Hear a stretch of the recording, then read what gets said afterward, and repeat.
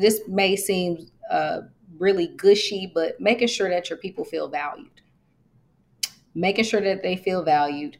And how do you do that? You provide feedback.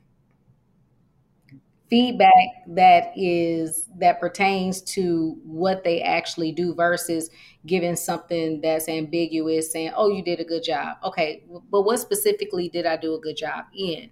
Or what specifically could I have done better? So employees are looking for feedback. That also helps with the retention rates, because I want to feel valued. I don't necessarily need you to pat me on the back and say, oh, you did a good job, and and you give me a gift card. No, I want to know, what specifically did I do to help drive the bottom line? What exactly did I specifically do to save a budget? What did I do? Good morning, HR. I'm Mike Coffey, and this is the podcast where I talk to business leaders about bringing people together to create value for shareholders, customers, and the community.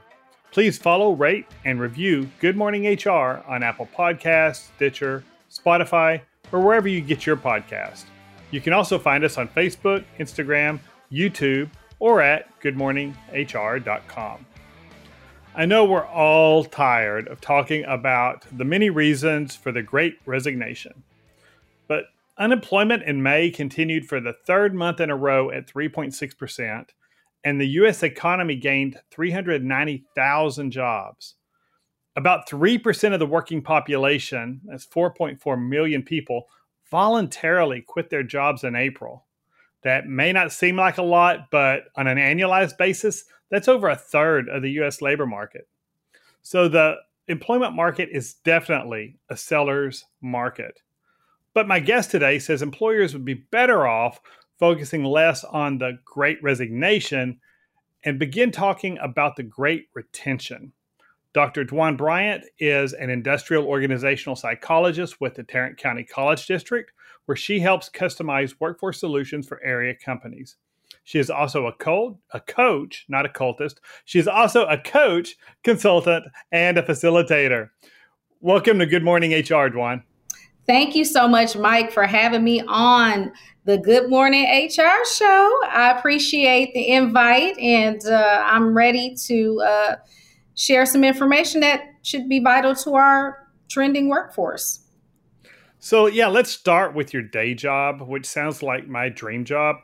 How do you and TCCD help employers improve their workforces?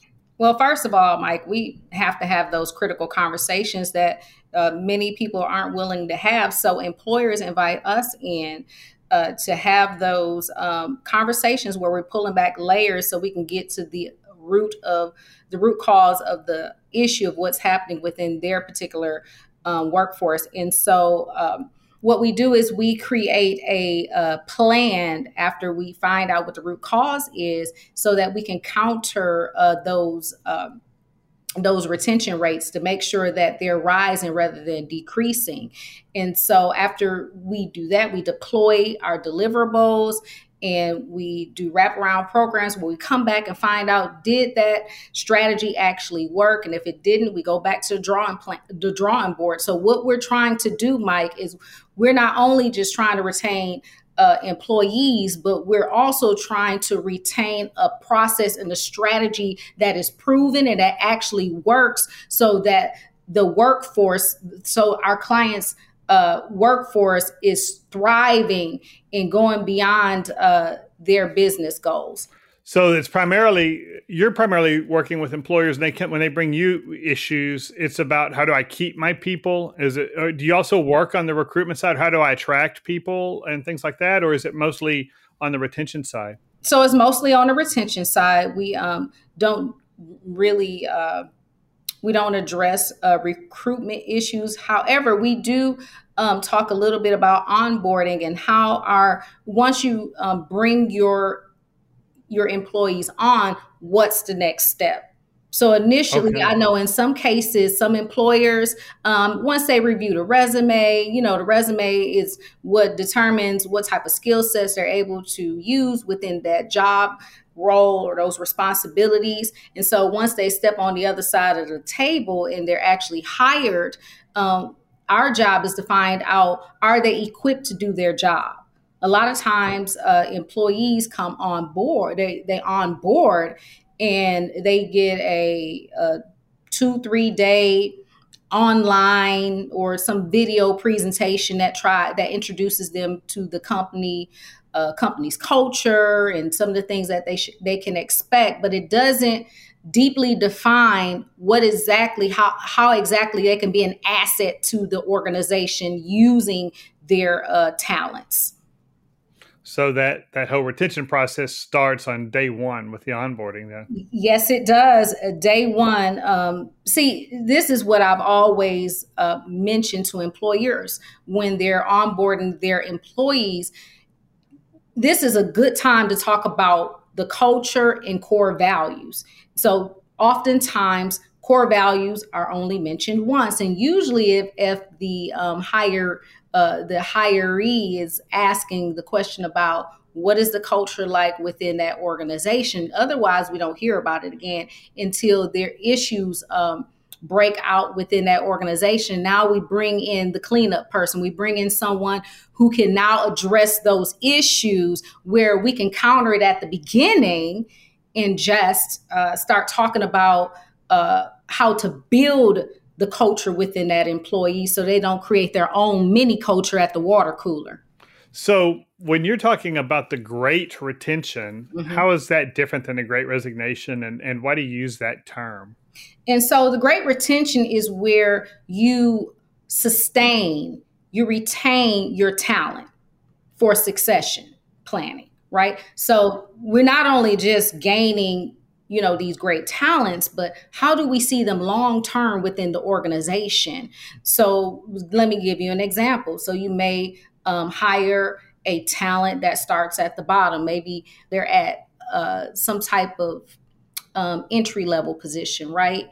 But as you continue to scout their abilities and their talents, and you find out, well, where else could this work within our org or within our in creating in some type of efficient way where we can create a better process in this department. So not just looking at them as an entry-level worker, but where else can they fit in the master plan of the next 5 years of that company?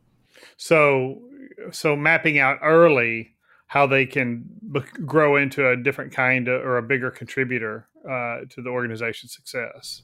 Well, absolutely. Because once you identify that talent is a long-term asset, that's where the engagement, the employee experience is important.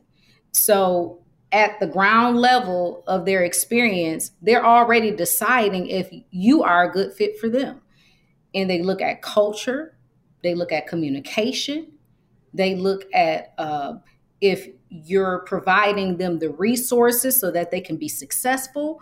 Are they being sabotaged in their efforts to provide the best type of service within their roles? And so it really does start at the very beginning, at the moment when they say yes to the position. And then they try to decide, is this fulfilling for me and my purpose as I align my business objectives and my personal objectives together? And does it give me the type of satisfaction I need that creates a desire to continue to work along with this company? So people, you mentioned a number earlier where, and I'm just going to contextually bring a little more context to those percentages, but it was actually 4 million people between April and July of 2021 that called it quits. They fired their employer, which left a black hole in 4,000 companies that let go of talent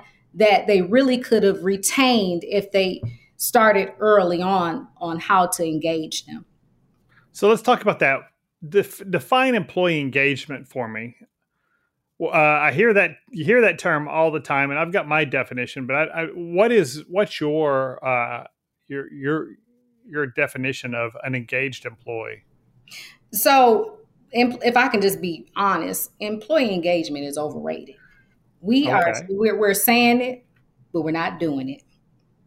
So employee engagement means at the seams of an operation that employee is completely aware and dedicated of what they need to do to bring positive input to the company's bottom line. So when I'm engaged, I'm motivated, I'm inspired, I'm equipped, and I'm committed. So when I'm engaged, that means that there is an intrinsic motivation that it doesn't matter if I get a Starbucks gift card, I'm coming to work on time. It doesn't matter if I get an Olive Garden, bottomless salad certificate, I'm coming to work because I love what I do. So it's not about the carrot or the stick. It's more about I get to go do this every day. Yeah, because it's in alignment with my life purpose. It's in alignment with what I love to do. That's a much more colorful and attractive definition than I always talk about engagement as being the ability, employees' willingness to give their discretionary effort to get the job done. So it's not just I'm coming in, punching my clock, sitting my 8 hours, doing what you have to do not to fire, and what I have to do to not to get fired, and then go home at the end of the day and don't think about and don't get I'm just doing this for the paycheck.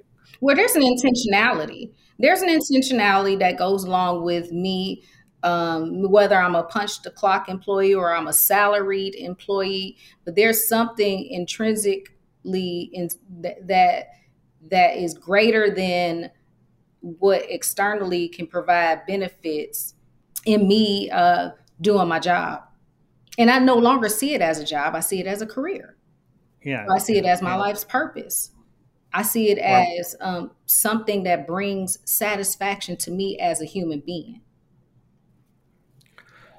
So what do you see? I mean, you talk to a lot of employers, and you don't have to name names, but what do you see? No, well, but you're welcome to. I love to dish a little bit, but what's the biggest mistake you see employers making on the engagement front when you see how they interact with their employees and you see the way they build their cultures and design their jobs and all of that? What mistakes do you see them make that negatively impacts engagement? Transparency, What authenticity. does that mean to you? So, transparency in regards of information. Employees want to be fully informed of changes that's happening within their organization. And so if I'm an employee, I don't want to hear it secondhand. I don't want to hear secondhand information at the water cooler. I don't want to hear secondhand information at the happy hour. I want to find out directly from my CEO, my president, my executive vice president, the leader of the organization. I want to find out firsthand what's happening. And the authenticity is you being real and honest. And if you don't know, just say you don't know, and not making something up to appear to be knowledgeable in an area where you still need more information yourself. So is that good news and bad news? What kind of information should the leadership be sharing? Well, it's good news and bad news. It's information shared from the leadership should be information that's going to directly impact that person within their role or in their position, rather than them finding out, how we find out and go, and we no longer can use that technique. We need to know exactly what's happening so we can pivot quickly. We can be more agile. Before it's laying on your desk, before somebody's pulled the pin on that hand grenade and thrown it across the desk and told you, hey, we've got the organization's in trouble, or we've got these opportunities or whatever, knowing in advance. And that makes sense. But I think a lot of leaders are kind of nervous about sharing information with their employees that may be negative. I don't want them to get nervous and quit. So, how do I share that with them? So those are called critical conversations. And so one of the things that I recommend is having, and rather than, closet conversations, that it should be openly shared for everyone to hear the same information at the same time. And that's one of the communication errors that employers take is I'll just tell one person, the person that I trust, within the organization, that may not even be someone that works directly with them, but they like their personality, they're a good person, they can hold a secret. But what happens is it creates division within your team. And so when the employer has critical information that needs to be shared that's going to impact those workers in their positions, everybody needs to hear the same thing at the same time. So no more closet conversations, no more private conversations where people are speculating, what's happening, what's matriculating, within the organization. But I'm hearing it directly from the leader. And if I have questions, and this is a part of critical conversation as well, if I have questions, be open and honest about, at the level that you feel like where you're not incriminating yourself, but at the level, right, at the level where you can freely share the information, because sometimes information is shared in phases based on how it is given to the leader. And so, but sharing open and honestly with those employees, so they're not Googling it, they're not going elsewhere to see if, what's really happening. And now they're coming back and providing false evidence of what they've learned about the organization. And but the critical conversations is what's needed if a leader wants to be impactful to their team. So you said transparency, then I cut you off, and right as you said authenticity. What does authenticity mean to you? So an authentic leader is someone who leads with their heart, and that's the human-centric side of them, where people see them as relatable. They see them as a person. They see them possibly not always having all the answers, because I think where leaders falter is that they believe that they have to be all knowing. And there are some points where you can safely say, I don't know at this moment, but I'll find out. We'll find out together. We'll work through this together, rather than being in a silo as a leader, feeling like you have to wear the cape alone. You can distribute other many capes, but still be the leader. Everyone can have a cape, but maybe your cape just signifies that I am going to guide you in a direction that I feel is going to provide a light at the end of the tunnel for our organization. And let's take a quick break. Good Morning HR is brought to you by Imperative, premium background checks with fast and friendly service. If you're an HRCI or SHRM certified professional, this episode of Good Morning HR has been pre-approved for 1/2 hour of recertification credit. To obtain the recertification information, visit goodmorninghr.com and click on Recert Credits. Then select episode 51 and enter the keyword ENGAGE. That's ENGAGE. And if you're looking for even more recertification credit, check out the webinars page at imperativeinfo.com. I have 10 hours of recorded webinars, each approved for an hour of recertification credit by both HRCI and SHRM. 3 are even approved for HRCI business credit, and 1 qualifies for ethics credit. You can access all of these webinars for free at imperativeinfo.com.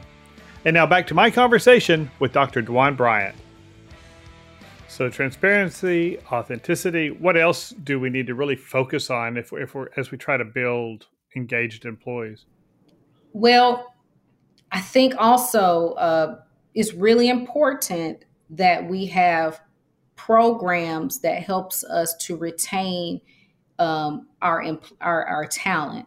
And so team building type programs or activities where we're making sure that everyone is on the same page. So what happens often is when we don't have those type of programs or initiatives in place in our organizations, we lose people. You know how they talked about No Child Left Behind when we had that reading initiative and making sure that, everybody was in alignment with the vision of making sure that every child could read. Well, it's the same thing in the workplace, making sure that every employee is on board, because we can be in meetings and we can just assume, looking at the nonverbals, thinking that that person is engaged, but the next day they put in their resignation. What could you have done differently to prevent that? And that's not only having those critical conversations, but something in place. I'll mention this. I know this. I'm moving I'm moving quickly, but those stay interviews. Mm-hmm. Those are I'm a critical. big believer. Yeah, I think those are more important than exits even. Yeah. The stay interviews allows you to look inside of the intention of that employee. Don't be afraid to ask, hey, where are you? Those organizational temperature checks. Where are you? Are you hot? Are you cold? Are you still excited about being a part of this organization? Do you still enjoy your role? Don't be afraid to ask those questions, because if you don't, they'll vent outside. And what happens is stifles your recruitment processes, because word of mouth is very powerful. People will start talking about the organization. They'll talk about you first as the leader, and then they'll just equate the leader as the organization. So when they say that they're dismissive, they're not, although they may say the leader is dismissive, but they'll say the organization is dismissive, because you're representation of what you lead, of what, that brand that you claim to be so great. So your representation of that. So when you have those stay interviews, you get a full insight to what that employer or the employee is thinking about the organization, thinking about the role, and namely about you as a leader, how well you're doing. And so those, I would guess, typically those kind of interviews are some sort of anonymous or 360 feedback that comes in that doesn't necessarily name a specific employee to a certain sentiment, or are you looking for something more like in a one-to-one conversation with a supervisor and an employee talking about those kinds of things? So one of my favorite organizational experts is Patrick Lencioni, and he talks about this 360 assessment, where you're able to do it anonymously, and then the leader gets the information back and he finds out how he's really truly doing as a leader among his team. Now, one of my recommendations, because sometimes on a survey like that, you lose the human side of sitting across the table with someone and having a conversation. And so one of my recommendations is scheduling a time, maybe even it's during your review. And that's a great time to have that conversation. How am I doing as a leader? How well have I been leading you in your position? Or because now it's just you and I. And so we can talk candidly about, am I doing a good job as leading you? Of course, you have to be discerning of who you ask that question to, because you may have someone on your team that is just really not a good fit. And they may see you as a bad leader all the way around, even if you've done everything you could do to help them to feel like a part of the team. And so that's that, weeding process. You have to be, careful. Of course, you want to ask everyone, but, think about those that are 1 foot out, 1 foot in, or maybe both feet out, but they're there, but they're not present.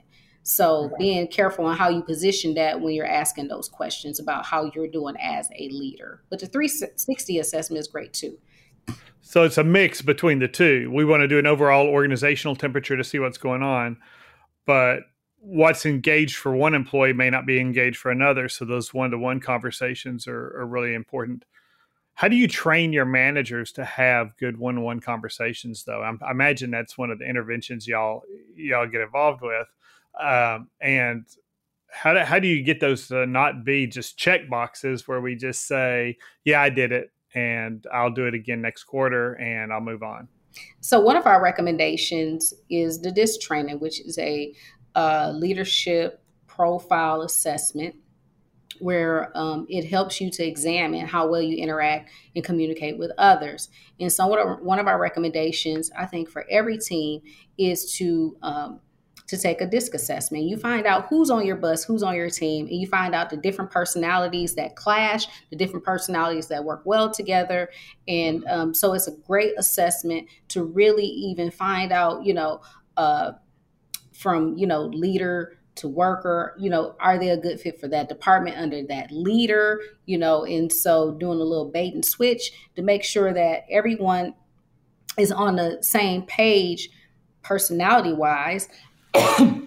Excuse me, that everyone is on the same page personality wise. And if someone isn't a good fit, you don't want to just throw them away. You find out where you can plant them, where they can be the best at what they do, and so that they can thrive. And I think you're so on point there. I'm a giant believer in behavioral assessments. First time I've been in HR longer than I care to admit. And back in the early 90s, when we first fooled with them in the employment area, and some of the culture building efforts we did, I was really skeptical because I don't think the science was there. I think the more data they've got, the more they validated a lot of that, and the better technology that's there to quickly give responses. And there's just a lot better training for managers on how to use it. It's but when I took one, the first modern one I took was probably 15, 20 years ago. And it was liberating for me because, quite honestly, it was all the thing. I'm horrible at detail. I've been horrible at detail my whole life. I am not a detail person. I'm a fast decision maker. I am not somebody, I know what the answer is long before I've worked out the reasons why it's the answer. And so I beat myself up all these years in the first part of my career around those kind of issues. And then I saw what it is, and it says, oh, here's what your advantages are. You're decisive. You're really good with people. You know how to communicate. People, you earn trust. You empathize, but here's where you struggle. And I'm like, oh yeah, that is where I struggle, but I've got all this other stuff going on. And so now my people know, do not send Mike an email with 15 paragraphs and 3 graphs because it ain't going to get read. But send me 4 bullet points or 6 bullet points and I'll read it and respond. And if I need more information, I'll ask for it. But that makes a giant difference. And I know who in my team now needs that detail. And most of my people are real detail oriented, because they're doing background checks. They're writing reports all day long, dealing with a lot of data.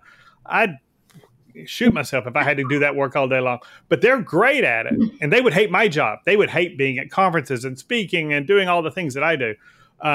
But our organization needs both, right? Yeah. And they know it's on them to communicate in a way that I can understand it. And it's on me to communicate with them the way they need it.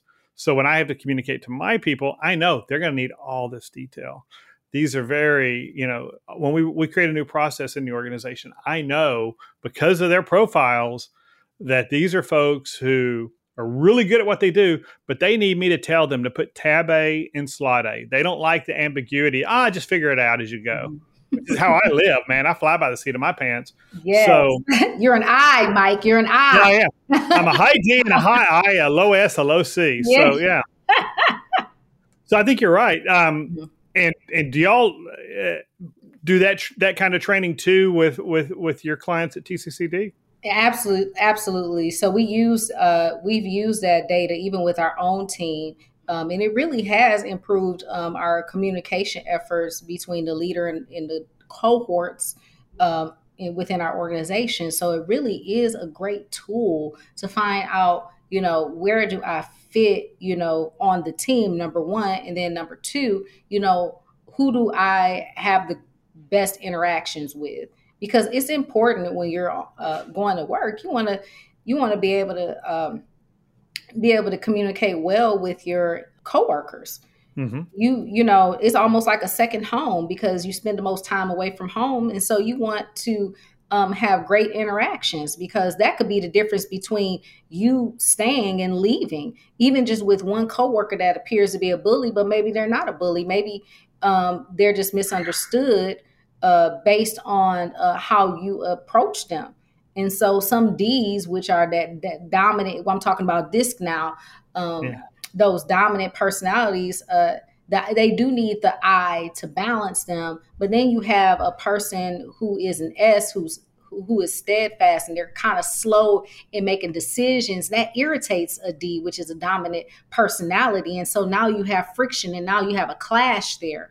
And so when you know that, and one of the things I love about the DISC training, it provides it provides guidance on how to approach a D, on how they can work together. And so that's one of the significance of being able to take that personality profile assessment, because it really does make a huge difference in that communication piece. Communication can either make or break an organization. And so if you're investing in your people to find out, okay, how well of a communicator are you? Because you may have someone driving a bus who is not good with directions. And so now they're just flying at the seat of their pants, right? They're just trying to find out how to get from point A to point B, but they're not willing to look at the map. So that person probably should not be driving the bus, right? Yeah. So I'm going to tell you where we want to go, and you got to drive the bus for me, right? Yeah, we need someone who pays more attention to detail, and so that would be that S or that C. So yeah, it's very important. And being able to retain talent, you need to know who's on your team. You need to know who is more outspoken. You need to know who loves more of the behind the scenes type work, because sometimes we'll put that person out front and they freeze. And so we say that they're insubordinate or they're insurrective and they're rebelling against leadership. And so we're creating things that doesn't really exist, because why? We didn't know who they really were underneath. Right. Yeah, I've got your classic high D versus high S story. I was at probably 15 years ago in my senior staff meeting, and there was a problem, and I said, here's what we need to do to solve it. And one of my team members kept pushing back, and we walked through the process, and she was just really committed to this other alternative. And it wasn't a wrong alternative. It just wasn't the one that I wanted to go with. And I write the paycheck. I sign the paychecks, but she kept pushing and pushing. And I finally said, because I'm the boss, damn it. And so I know. And so then I immediately apologized to her and said, sorry, that was, I was frustrated. And she apologized too, because she knew that, she had pushed beyond probably what was good. But then about a week later, I come to the office and there's a coffee mug, and I wish I had it right here. It's on the coffee mug. It says, because I'm the boss, damn it. And she put it on she had it printed up and put on, and she gave it to me on my desk, and it was in good fun.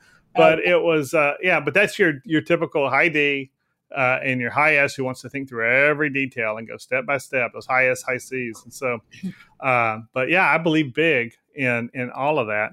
What else? What other interventions are helpful? And when you realize, my folks aren't engaged, what else do y'all help companies implement? Well, one of the things, and this may seem really gushy, but making sure that your people feel valued. Making sure that they feel valued. And how do you do that? You provide feedback. Feedback that pertains to what they actually do versus giving something that's ambiguous, saying, oh, you did a good job. Okay, but what specifically did I do a good job in? Or what specifically could I have done better? So employees are looking for feedback. That also helps with the retention rates, because I want to feel valued. I don't necessarily need you to pat me on the back and say, oh, you did a good job, and and you give me a gift card. No, I want to know, what specifically did I do to help drive the bottom line? What exactly did I specifically do to save a budget? What did I do? And so providing substantial feedback, not watered down feedback. And when I say watered down, meaning that you just give something cliche, oh, great job, and you keep walking. Okay, but even if you can't at that moment unpack great job, circle back and say, what I meant, and not waiting for the employee to ask for more information. And that's where, because 75% of the workforce is very frustrated with their leadership because they don't provide good feedback. And so that is a great tool in not only doing a temperature check, and not only retaining your workforce, but help them to feel valued, person want to feel like they matter in everything that they do when they're giving their all within their positions. Well, and that's one that I'm going to have to apologize to my senior team at our next meeting on Friday, because I'm like, hey, that was a great job. We got that done. I really appreciate it. Good job. But what you're saying is what did they do to make it a good job, and really get into that. And, again, every employee doesn't need that. Every employee doesn't need that, but some employees, depending on looking at that DISC model where they fall, and I would need something like that. Mm-hmm. A C may need something like that. D's and S's not necessarily, but they want to know, what specifically did I do to create that type of response in you? Oh, I just rhymed right there. Yeah. But yes, they want to know. I'm going to put it on a T-shirt. That's right. That's good.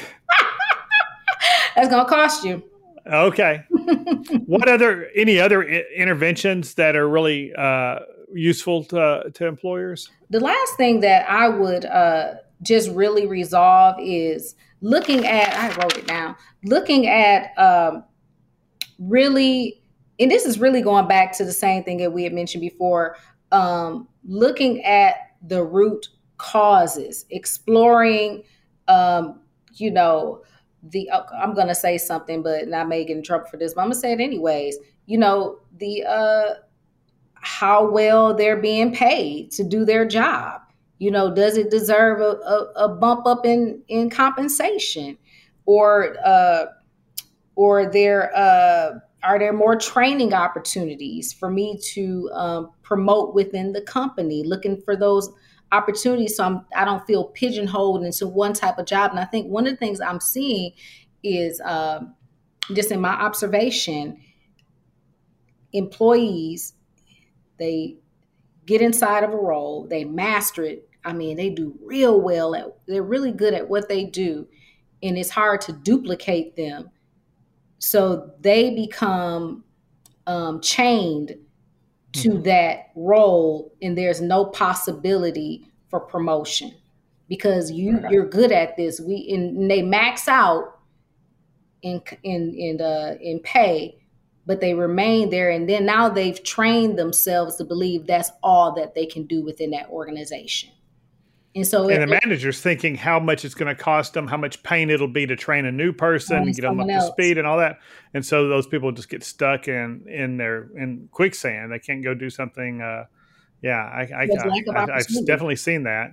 Yeah. So speaking to that lack of opportunity, because a person wants to see, where they stand long term within the company. What if your company may be the only company that they're entertaining retirement? I'm going to give my all into this company. I'm going to support this brand. I'm going to make sure that I help